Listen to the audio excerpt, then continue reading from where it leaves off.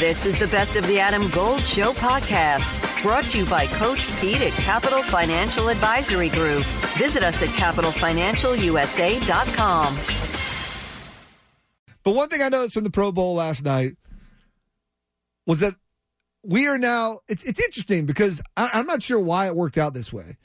Normally, if you are super likable, super personable, seen as funny, even if it's only because you're funny for an athlete, if you are seen in that light and you're very popular, then most people want to immediately put you either in the booth or on the pregame show, right? The Sunday pregame shows. Although I was listening to a podcast that was noting this, those haven't changed in a long time. Like the Fox personnel, it's been Jimmy Johnson and Howie Long, and it was James Brown, then Kurt Menefee or whatever. Like the same dudes. The CBS dudes, Bill Cowher, Chris Collinsworth. He's NBC, I think. But Terry Bradshaw. Anyway, the studio shows haven't had a lot of shakeup. Nope. But so you didn't see either Manning go immediately to the booth, and yet they have this role where they like kind of just exist everywhere in the NFL, right? So already we've got them doing Monday Night Football. They're on like the second screen. They're basically running a talk show during Monday Night Football. We get the Manning talk show. It's like Ellen DeGeneres for dudes, to be completely, heteronormative about it, right? It's like, oh, we're going to have funny guests on and, tell stories during a football game. So the Mannings do that. Then Peyton, I think he's got his like podcast. He goes and talks to people, tells stories.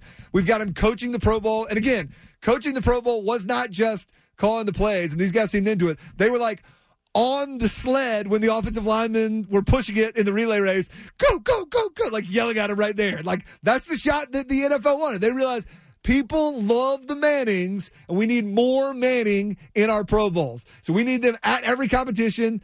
I want them holding for the kicker when they kick. I want, So we've got them on Monday Night Football. They're on their own podcast. They're coaching the Pro Bowl team. Anytime we have a sports awards, those guys are going to be presenting if they're not hosting, okay? But that's not enough. I need more Manning in my NFL life. Adam Gold here with my man, Coach Pete DeRuta, Capital Financial Advisory Group. Are most of your clients hands-on, or they just give you their money and let it work for them? About 90% give the money, and then we meet every year and go through status reports, have a financial pit stop, making sure everything's fine. It is like a puzzle, Adam, but for the next 10 of you, we'll solve your own retirement puzzle at no cost or obligation. Call and claim your comprehensive review with Coach Pete and the team, 888-843-0013, or text ADAM to 600-700. Adam Gold is a paid spokesman. Investment advisory services offered by Capital Financial Advisory Group, a North Carolina registered investment advisor. So I've got some suggestions on how we can put more Mannings in. You ready for this? This is a perfect one, and I want this next week in Phoenix. I'm excited. Mannings on the chain gang. I want Peyton and Eli holding the chains, and when there's a close first down, they come running out, and the crowd's like, yeah! Like he can wear on their shirts instead of like, I don't know, what do they normally wear for Manning? Have it say like Omaha or whatever. Yes. Like let's just go all in. But I want the two Manning brothers looking at each other, stretching out the chains. That's what we need. All right, at the draft combine, Mannings obviously need to be all-time QB. Yeah. Anytime we're working out the receivers, even if it's just handing off to the running backs, but definitely anything throwing to people, or like when the pass rushers are passing, but they don't actually hit them, Mannings need to be the all-time QBs at the combine. Mm-hmm. I also want them working the stopwatch at the 40. I need the Mannings there. And like anytime, just work the Mannings more into the combine. Make them be the first dudes to run the 40, make them first and last. Peyton goes first, then all the other position players, and then Eli goes last. And we progress. I mean, we track their 40 time every year. Well, Peyton actually got a little bit faster this year between age 49 and 50. Look at that. Go. But every year, there needs to be the Mannings running the 40, okay? We already have them doing a talk show during Monday Night Football. I want a Manning pregame show on Sundays, but it's just them watching and analyzing the other pregame shows. I want Eli and Peyton to be like, that was a great piece by Tom Rinaldi there for the Fox show. Like, I love Rinaldi. Like, Rinaldi's the best. Right. Like, I want them breaking down the other studio shows. Yeah. I want them breaking down the outfits. Wait, what do you think about what Howie Long's wearing? I think it's great.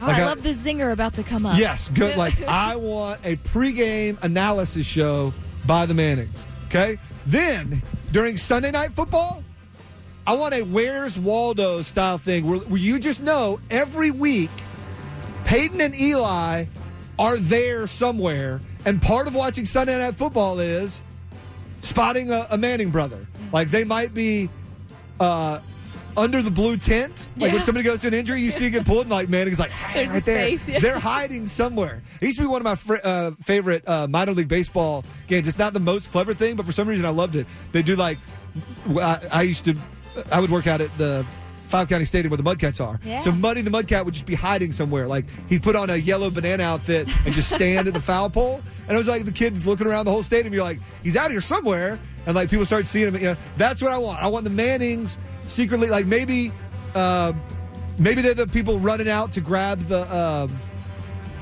tee after the guy kicks off. Yeah. Like, one of the Mannings is jogging out there and just picking it up. Like, got him, spotted the Manning. Yeah, does a thumbs so up. I just want a Where's Waldo Manning style game for every Sunday Night Football. Monday night, we know they're talking. They're a talk show. Sunday night, they don't have to talk. Yeah. They might be in, if there's a celebrity in a box, they might be in the box with them. Mm-hmm. They might be under the blue tent. They might be just lurking in the TV booth over the shoulder of somebody else. I just want Where's Waldo with the Mannings at Sunday Night Football. And then, finally, and we could add to this list of how we can have more Mannings in our NFL life. Anytime the Colts play the Giants, it shouldn't be too often. They're not division rivals. No. They're not even in the same conference. But every 5 years you cycle through playing every team, I think.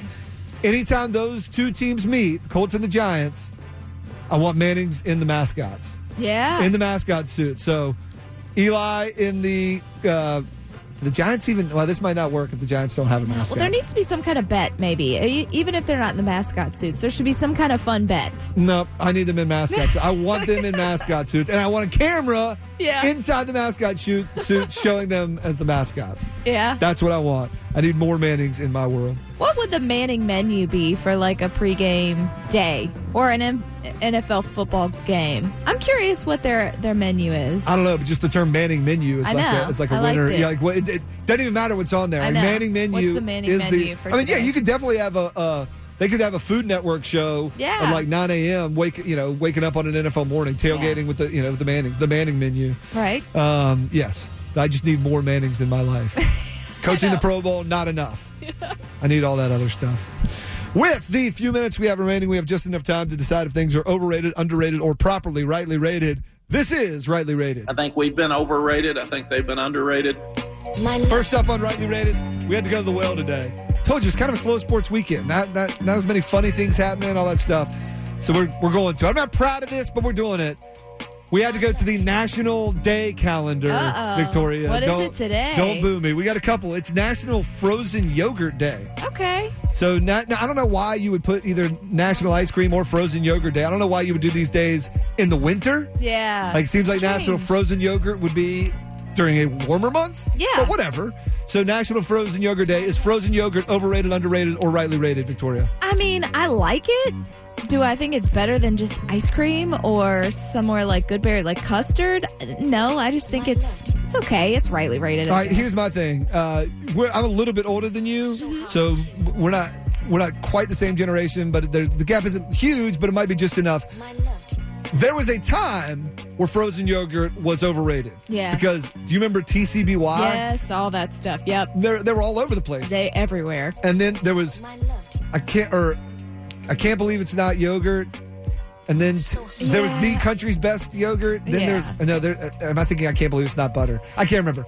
But basically, frozen yogurt was everywhere. Yes. So at that time, it had become overrated. Mm-hmm. However, they've all disappeared. So while I'm with you, I don't love frozen yogurt. Yeah. It's fallen off the earth. Yes. And therefore, it's become a little underrated. Yes, it's like, it's not bad. And sometimes it depends. Like, frozen yogurt, more than ice cream, depends on like the toppings that are with it. I was going to say, you put some good toppings on it, you can make anything better. And a lot of times, frozen yogurt is better for toppings than some ice cream. Like, ice cream, some doesn't mix. Yes. There used to be a good ice cream place on Hillsborough Street called Steve's, and then it was called Doug's, or maybe the other way around. It was Doug's then Steve's. Their ice cream is both good and worked well for like mix-ins. So frozen yogurt, good for toppings and a little topping dependent.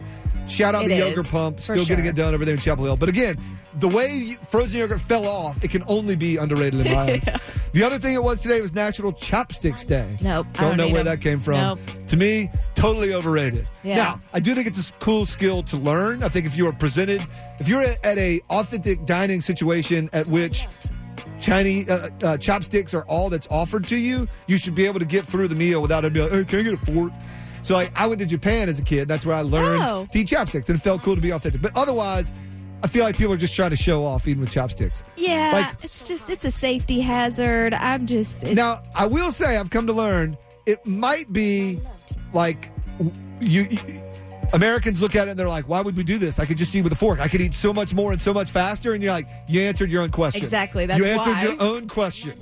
You can eat so much more and so much faster with a fork that I don't know if the person who designed chopsticks was intentionally trying to slow down the eating process. That's why everyone's so thin over there. But it tends to have that effect. I was going the other way of like, most people are normal and Americans are just fat.